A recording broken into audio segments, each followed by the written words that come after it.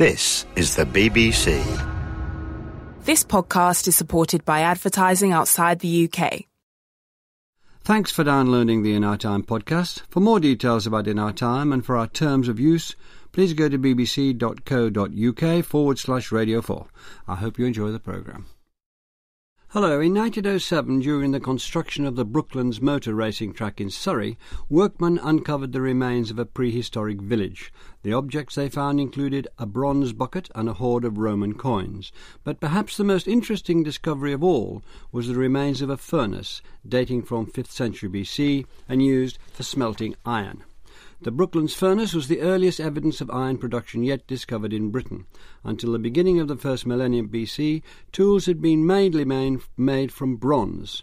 The introduction of ironworking to Europe in the following centuries was one of the great technological breakthroughs of history, and the beginning of the Iron Age was accompanied by significant changes in societies, lifestyles and cultures across the continent. With me to discuss the dawn of the European Iron Age are Timothy Champion, Professor of Archaeology at the University of Southampton, Sue Hamilton, Professor of Prehistory at the Institute of Archaeology, University College London, and Barry Cunliffe, Emeritus Professor of European Archaeology at the Institute of Archaeology at the University of Oxford. Tim Champion, prehistory is commonly divided into three eras: the Stone Age, the Bronze Age, the Iron Age. What exactly do those terms mean, and how did that classification originate? Well, the classification started in Denmark in the early 19th century as a means of trying to find order in the rapidly accumulating evidence of prehistory. It was building up in what was then called the Museum of Northern Antiquities, which is now the National Museum of Denmark in Copenhagen. And it was the work of the curator called Christian Thomsen, who noticed that among this mass of material there were sort of three groups, and with very little other lines of evidence about how to order them, he suggested that what we had was three successive phases where different materials were used as the prime material for making everyday tools and weapons. So a Stone Age, a Bronze Age and an Iron Age, as represented in the finds they had in the museum. And that was how he displayed them in the museum. And that caught on very quickly, didn't it? With some opposition at first. Other people had other ideas derived from the classical or biblical chronologies, but... And what would they be? Well, in Britain, for instance, in England, we had a history of Roman conquest with the conquest in 43 AD, and everything before that was lumped together as ancient British. And there was a very short chronology. People didn't realise how long prehistory was. So the idea that you needed separate ages in a short prehistory, even that seemed strange to some people. But yes, it did eventually catch on, and by about the 1860s it was accepted by most people, and people were beginning to put absolute dates on it. We're interested this morning in the transition from the Bronze Age to the Iron Age. Can you give us some approximation of when that occurred? I realise these dates are not only long ago, but very approximate. But very approximate. Given that, yeah. Well, I think the first thing is it happened at slightly different times in different parts of Europe, but probably the earliest transition would be in southeast Europe and Greece from about 1050 BC, and in Western Europe, including Britain, from about 750 BC. So, Hamilton, the Bronze Age began in Europe around 3,300 BC. Let's consider, is that right? Let's consider the metal, well, around there, you correct me, please do. But after that, let's consider the metal first of all. Tell us about bronze and how it's made and what significance it has. Well, I think the key thing about bronze is that it isn't iron, and I think it's very easy to lump metals together as if they all function in the same way, and conceptually they may have been considered to be quite different things by prehistoric societies. So bronze is synthetic. It's a combination of copper as its main ingredient, and added to that is tin, maybe up to 8 or 9% of the mixture. And that takes us through to the later Bronze Age, till about maybe 1300 BC, when something else is added, which is lead, and it's added up to about 3%. So it's a synthetic material. It's made of several materials brought together. And the key to adding them is that it changes the quality of the copper. The copper is soft and malleable, and with some contamination it becomes harder.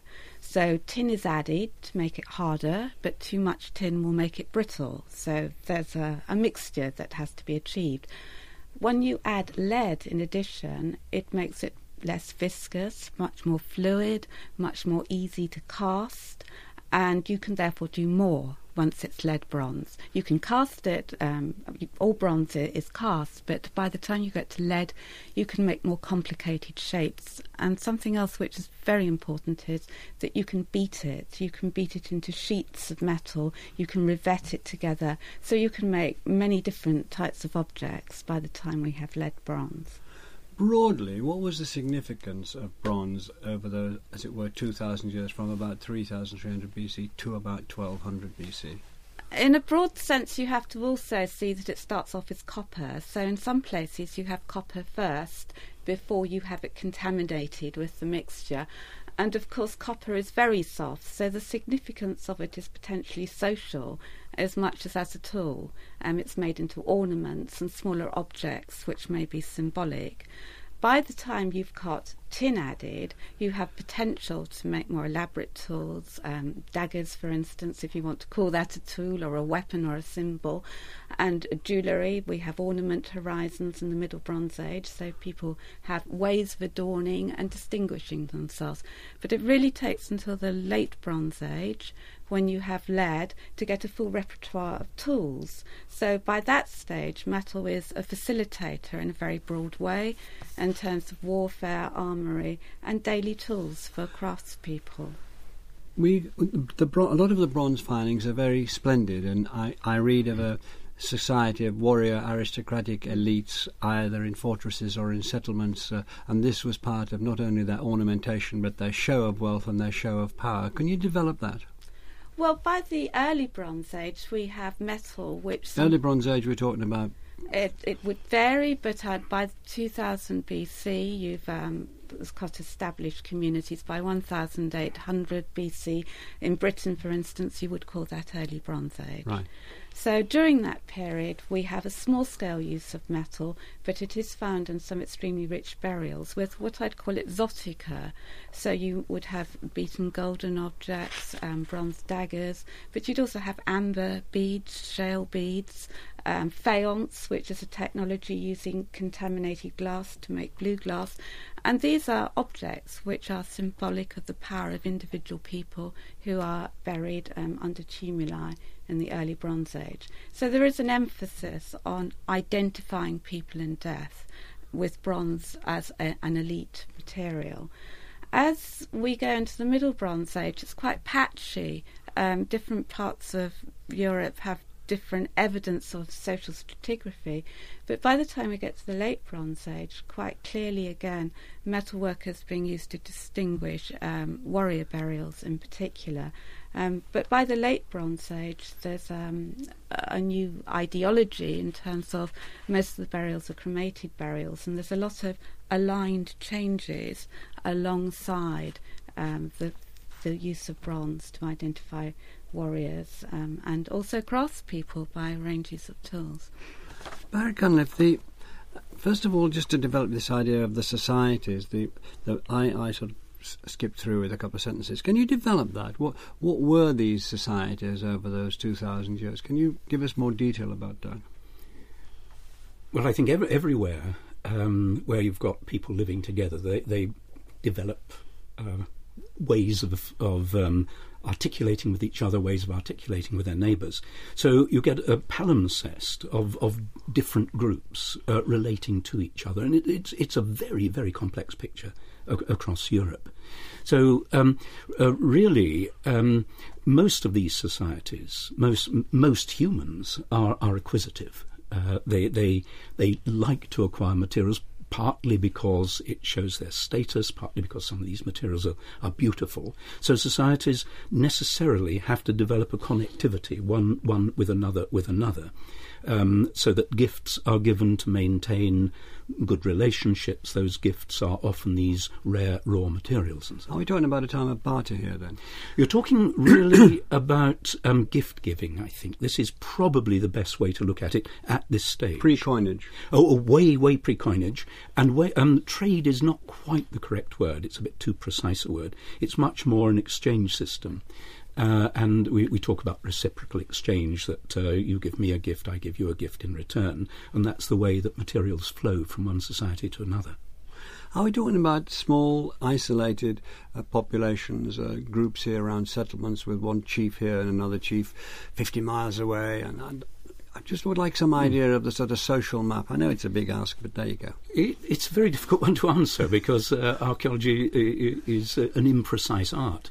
But the general model, I think, is that there were big men, there were chieftains, and that they were the centre of larger groups. And that, but you might have one big man who is revered by a number of surrounding big men. So it's that kind of society. It's not a very complex society at this stage, but it has a degree of complexity. And I've emphasised the word warrior. Is that worth emphasising? Warrior, the warrior is a kind of aspiration, I suspect, in many of these societies, in that they would try and present themselves in that way with warrior gear in their burials. Certainly by the time you get into the Bronze Age, late Bronze Age, warrior gear was very, very dominant in the archaeological record. Swords, shields, headgear, bronze, plates for the chest, and so on. So you're dressing up as a warrior. How much you were actually fighting is another matter, although there is evidence of a fair amount of aggression, but you were presenting yourself as a warrior. One thing that struck me very strongly reading for this programme was the elaboration of the trade routes. As Sue's pointed out, bronze we're talking about copper and tin and perhaps lead, and lead, certainly not perhaps, and lead later, copper and tin.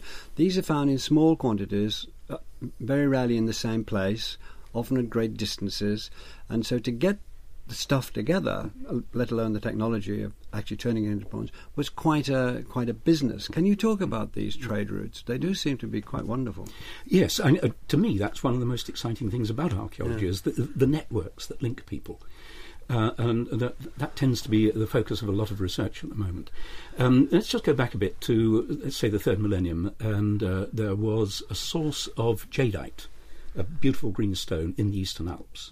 And people made axes, polished axes from that. Those jadeite axes got just about everywhere in Western Europe. They're right up in northern Scotland, for example.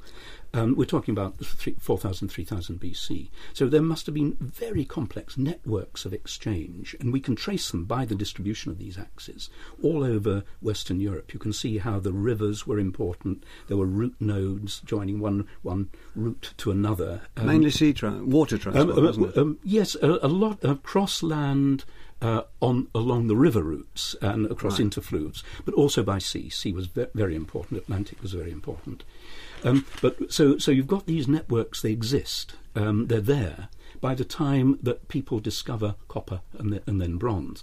And to start with, as Sue was saying, copper and bronze they're just another material that can be acquired and can show your status. After all, it's bright and shiny, and it's magic to look at it. So that the copper moves into these existing networks. But because, as you say, these metals, copper and tin particularly, very, very rare, or comparatively rare, the movement of these materials becomes, as the materials, as copper and bronze, become desirable, so the networks that enable them to move become more and more complex, and other materials hop into those like amber and jet and so on. Tim, sorry to land dates on you again, but can you give us some... a date man. Can you give us some idea when the Bronze Age came to an end? And there's something called the Bronze Age collapse, or the Bronze collapse. Can you just introduce us to that? Try. It's certainly true that if you look at Southeast Europe, Greece and the Near East, there was a major collapse of a lot of the more complex societies towards the end of the second millennium. For instance, the world of Mycenaean Greece, which is a Bronze Age society, but a very elaborate one, collapsed somewhere around 1100 or just before. BC. And there are other comparable collapses of complex palace-organised societies around the Near East. And it does look as though in that part of the East Mediterranean, the Near East, something quite dramatic happened to cause the collapse of a lot of these societies were all interlinked and were trading with each other, sometimes allied with each other, sometimes fighting each other, but the whole system seems to have collapsed somewhere towards the end of the second millennium. Do we know why? I think it's one of the big problems. No, there's all sorts of explanations that people have suggested, including climatic change or environmental destruction caused by overexploitation, or internal revolution by the exploited peasantry, or alternatively external invasions caused by, but then what caused the external invaders to invade? So probably no generally agreed explanation for what looks like a major event. Quite soon after that, iron began to appear. It had appeared before. We know that it was, well, from you we know that it was around sometime in some places in 1600 BC. Is that right? Well, I think 1800 BC. Recent research, I think, would suggest even earlier. Yeah. Now, the earliest iron that we know of, there are suggestions that it could be even as early as 7000 BC, but all the Is that iron got out of meteorites? Yes, all the early objects are meteoritic iron, we can know because it's got a very high nickel content, which isn't matched by any terrestrial iron. But in a way that's a bit misleading, because this is native iron which can be simply worked, doesn't need smelting, it can be worked at very low temperature. What is really different is the development of a technology that smelts the iron from the iron ore. And there, recent research is beginning to suggest that it's perhaps rather earlier than we'd thought, with evidence perhaps from India going back to as early as 1800 BC, some sites in the Near East perhaps even as early as 2500 or a bit earlier. So, interestingly, there's a knowledge of how to do it, but it's not really exploited for perhaps as much as 1500 or even 2000 years before it becomes really common.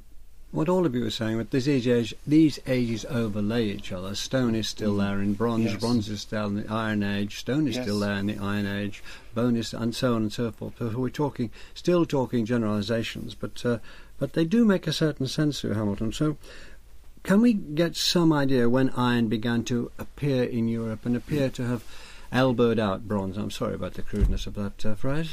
Well, first of all, when it appears, it's by about 1200 BC, there is iron in the Mediterranean, Greece, for instance.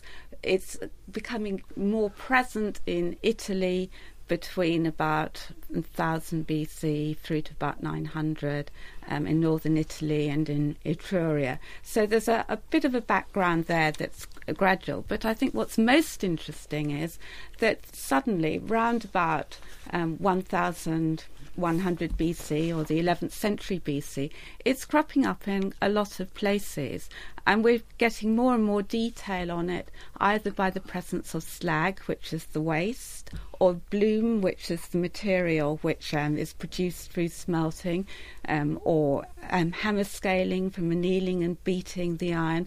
So there's a range of things. It's not just the artefacts, but odd finds of different parts of its manufacture. And be it France, Central Europe, Britain, we're beginning to get those finds round about the 11th century BC. And this is really much earlier than we ever imagined.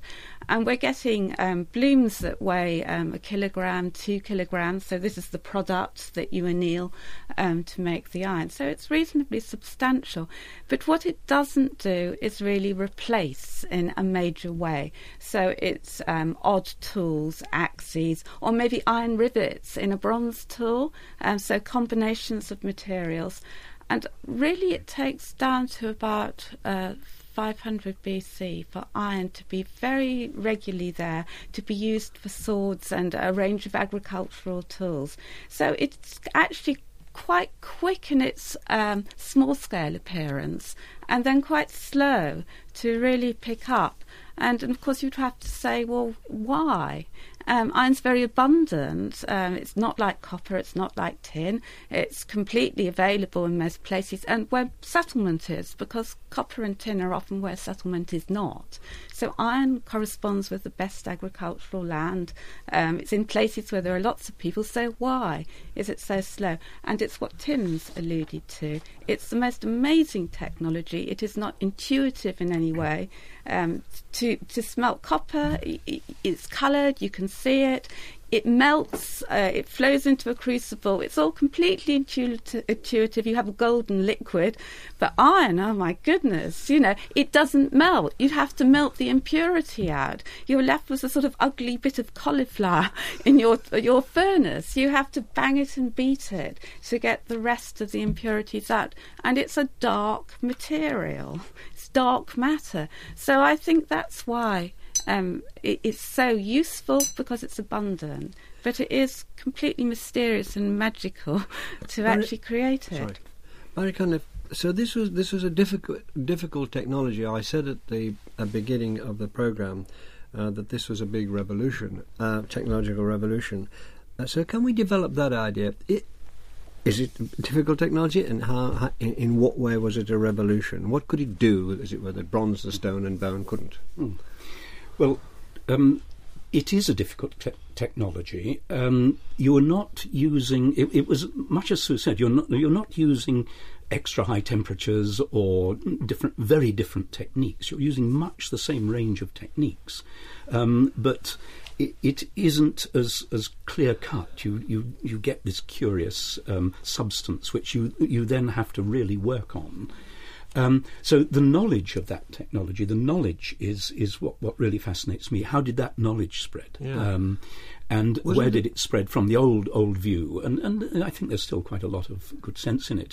The Hittites were producing iron in quite a lot of in quite quantity.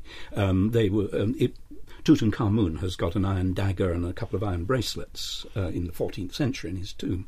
They probably came from the Hittites in Anatolia.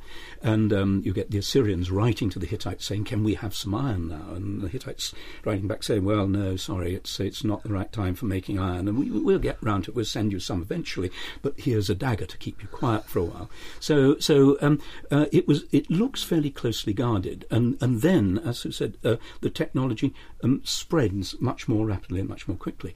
And that may partly be, it's very easy to jump on the bandwagon and say it's because, but one of the things that we have to bear in mind is breakdown of this Hittite community in Asia Minor might well have disrupted the tin supply coming from Afghanistan. Tin is rare. If you diminish the quantity of tin, you're more ready to take up these new technologies, which might just be a bit more difficult. And once you've done it, of course, you've got a material that is infinitely better in many ways than bronze. Tim Champion, can you tell us in what ways it was infinitely better than bronze? At the beginning, probably not much, but certainly once they'd mastered the techniques of how to work iron. Was that difficult? I mean, did you have a small core of people, men, I presume, working it out over a long time and finding out various levels of beating and heating and so on? Well, I think this is one of the things we don't really know. We don't know quite where it started, we don't know quite when it started, and in some ways the interesting question is why they didn't do it earlier, because there's certainly the ability to do it, but they didn't. And I suspect it may be because actually it was labour intensive but also quite difficult and very, very different from the casting technologies of copper and bronze and gold. But for whatever reason, it did take quite a long time to master the techniques of the black. First of all, the smelting to produce raw iron, but then the blacksmithing techniques to turn that into workable tools. But once you'd done that and you learned how to incorporate just about the right amount of carbon to harden the iron, you could produce objects which were much harder, capable of being much sharper, much longer lasting, and hence much more effective as both weapons and tools. Can you give us some specific examples on how they changed things over a few hundred years, Tim? Well, in the early stages, you see some of the earliest iron objects are copying bronze. So some of the earliest iron swords are made in exactly the same fashion as the latest bronze sword. So there's a sort of imitation of that, but that's not necessarily the best way to use it. And I think eventually we find the techniques of of using different qualities of iron, so you harden the edge of a sword, which is something you just can't do in the same way with bronze. It's especially hardened metal along the blade edge. Barry, I'd like to get into the nuts and bolts of it, about what changes this brought about, what the iron was doing better than or superior to or different from bronze, and because it has been talked of as a technical revolution. Well, actually, sort of, let's have it. What happened? Okay. It was a more effective metal for cutting to start with. You could kill people more easily, and you could chop your wood more easily. It's a better metal. Once you've mastered it, once you've, as Tim said, once you've understood that there are different sorts of iron, and you've got to communicate that sense of different sorts of iron, and your skilled craftsman has got to be able to choose the different kind of iron for the right sort of job.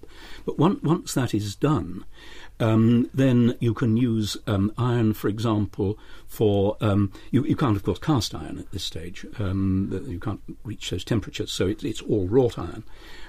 You can use it to make, for example, tyres on wheels.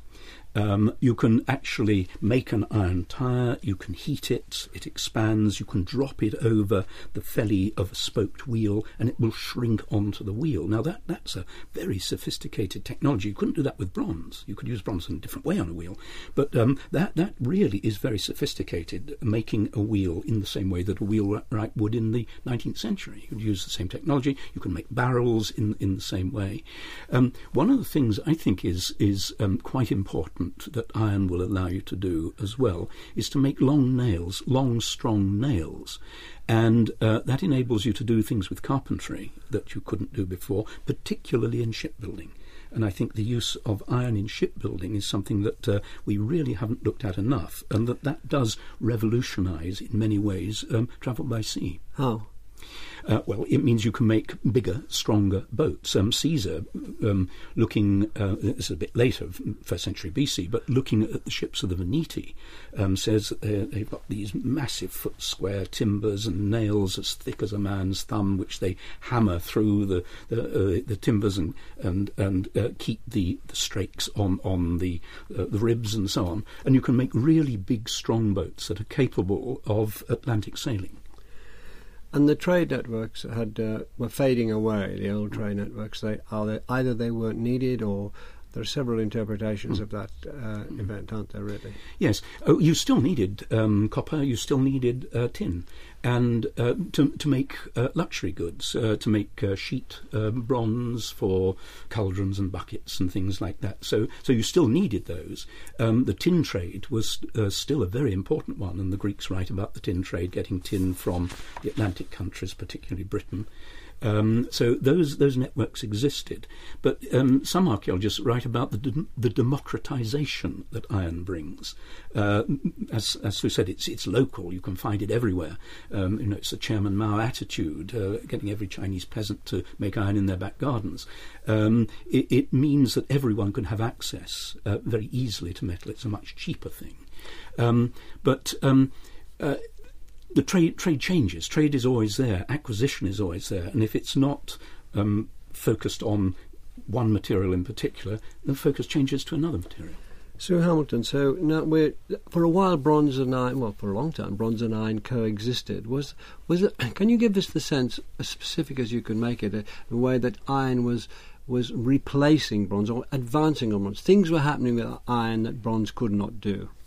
Well, first of all, it does release bronze to do other things, and we have some of our best masterpieces of Latin or Celtic art or whatever you wish to call it from Iron Age Britain, which come out of the fact that bronze can take up the development of making shields are made, enamelled objects and bronze harness equipment. So it releases craftspeople to focus on bronze in a different way. in terms of tools that change things, as Barry was talking, I was thinking of a few more to add, which really do come in by about 500 BC. There's agricultural tools. For instance, ploughs get iron shares, which means that you can cut the soil more easily on heavy soils, clays for instance. So the Iron Age is very much a period when more landscape is taken up and more difficult soils.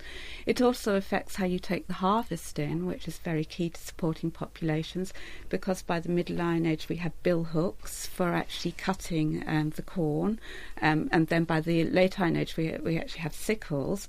So the speed of agricultural production and surplus is changed by it.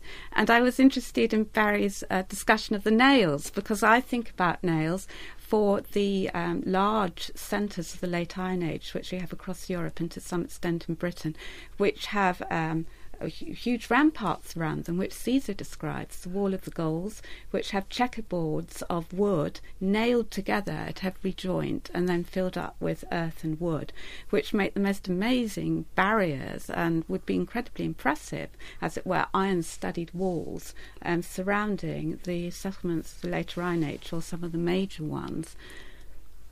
So, Tim, let's move towards the impact on society now, if we can. The people there, well, we can extract that from what you've been saying. But still, did iron occupy a different place in society? What differences did it bring to society?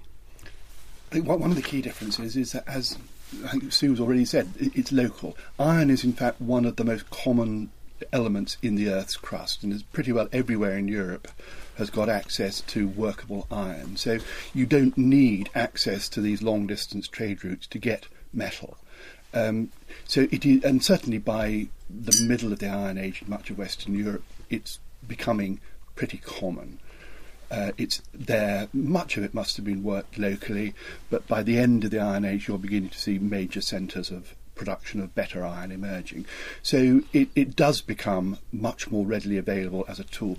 And it's partly, as you were saying, in these knock-on effects, the producing of tools for other purposes. So that by the middle or later part of the Iron Age, you've got a toolkit which everybody would recognise now: axes, adzes, hammers, chisels, brass files, saws, everything except the screwdriver, which is a much later invention. But they're there as recognisable tools with the impact on everything from agriculture to carpentry to leatherworking.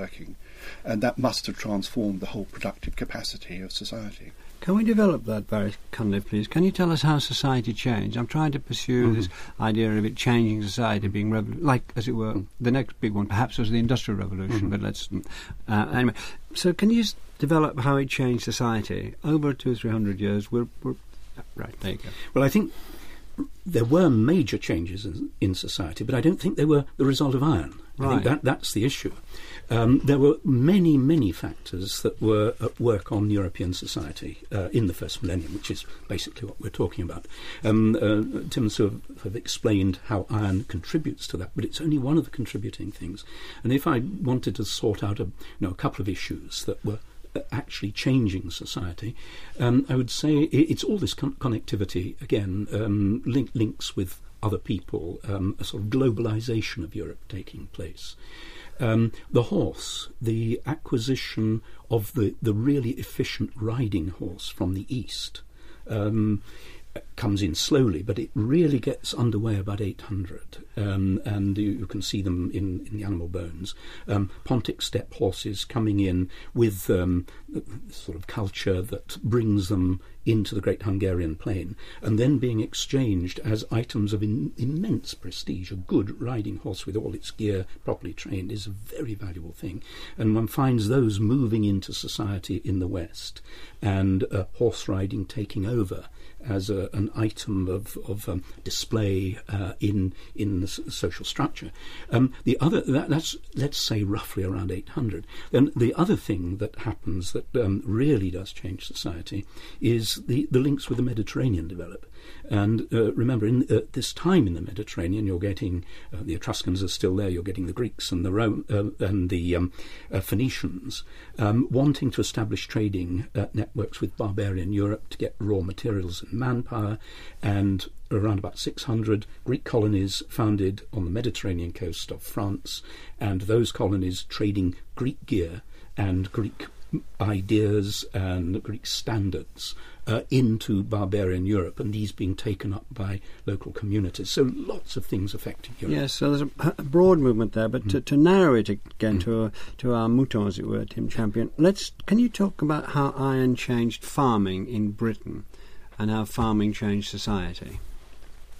I think we have to look a little bit further back if we're looking mainly at Western Europe or Britain in particular, looking back into the Middle Bronze Age. I think although we've had agriculture of some sort since the early Neolithic, perhaps a couple of thousand years, it's really only from about 1500 BC that we get intensive organised landscapes, field systems, droveways, wells, water, for the intensive management of cattle and sheep, but also the intensive production of cereal crops. And that, from then onwards, through the rest of the Late Bronze Age and through the Iron Age, it does look as though management of the land and control of land, or the labour or the products of the land, are becoming increasingly important as elements in social economy. For instance, another thing that you get is the first evidence for textile production. So instead of eating the sheep or drinking the milk, you can turn them into wool, which you can then turn into textiles which can be traded. And another industry is salt, so foods can be preserved or either stored or traded, and we get plenty of evidence for long storage of food. So foods and foodstuffs look as though they're becoming increasingly important, and the impact of iron on that would be to contribute to the productive capacity of a landscape which is being used more to produce food for a variety of purposes. So, Sue Hamilton, can we develop this change in communities? I mean, what sort of settlements were there in the Iron Age? If we can stick to this country, it just Well, I think Britain's a marvellous country to stick to because it's had such an intensive study of Iron Age settlement. And one of the things that's so striking is how variable it is. And increasingly with archaeology, developer archaeology, where new landscapes have archaeologists going in, we're finding all sorts of niches of the landscape with settlement and settlement structures. And so it varies from enclosed individual farmsteads with quite substantial enclosures around them to open settlements in eastern Britain, which are virtually, you describe them as hamlets. So we have a range of individual and clustered settlements, and we do have things at bigger scales. We have the biggest monuments of the Iron Age, which are, in fact, they're really one of the biggest monuments of British prehistory, which are hill forts. Much discussion as to what they're about. They come in all sorts of shapes and sizes, but quite clearly they are collective constructions. They would take many people to construct them, and in some way they represent communities. So we have those, and then by the end of the Iron Age we've got what we call territorial oppida. It's the Latin means town. It's not a town like we'd see in a Greek or a Roman way, but these are huge areas. Colchester, Iron Age Colchesters, something like 2,000 hectares. It takes up a vast area, which is defined by banks and ditches, and then within it, I think what's very important is there's zonation. There's different areas of settlement, craft, burial, and this is something that we see across later Iron Age Europe, the development of monumental enclosures of the landscape which have zonated space within them. And of course that's one definition of a town by a modern geographer's standards, that it takes, it has subdivision with different craft areas, etc. So I think there is quite a lot going on to do with subdivision of spacecraft and regionality. We're moving towards the end now, Barry Cunliffe, but there are these two, the Hallstatt and Laten cultures. I don't think we've got time to do both of them, but it's just developing the idea of the sort of change that was brought about by Iron Age. And you brought in other very strong elements in this. But so can we just develop that further and keep it to iron, as it were? Well, Hallstatt and Laten are pieces of archaeological terminology. Hallstatt referring to the early part of the Iron Age, and Laten to the middle and later part of the Iron Age. The biggest change, I think, if one's looking on a European basis, and the change takes place, let's say, around about 500 BC, between Hallstatt and Laterne.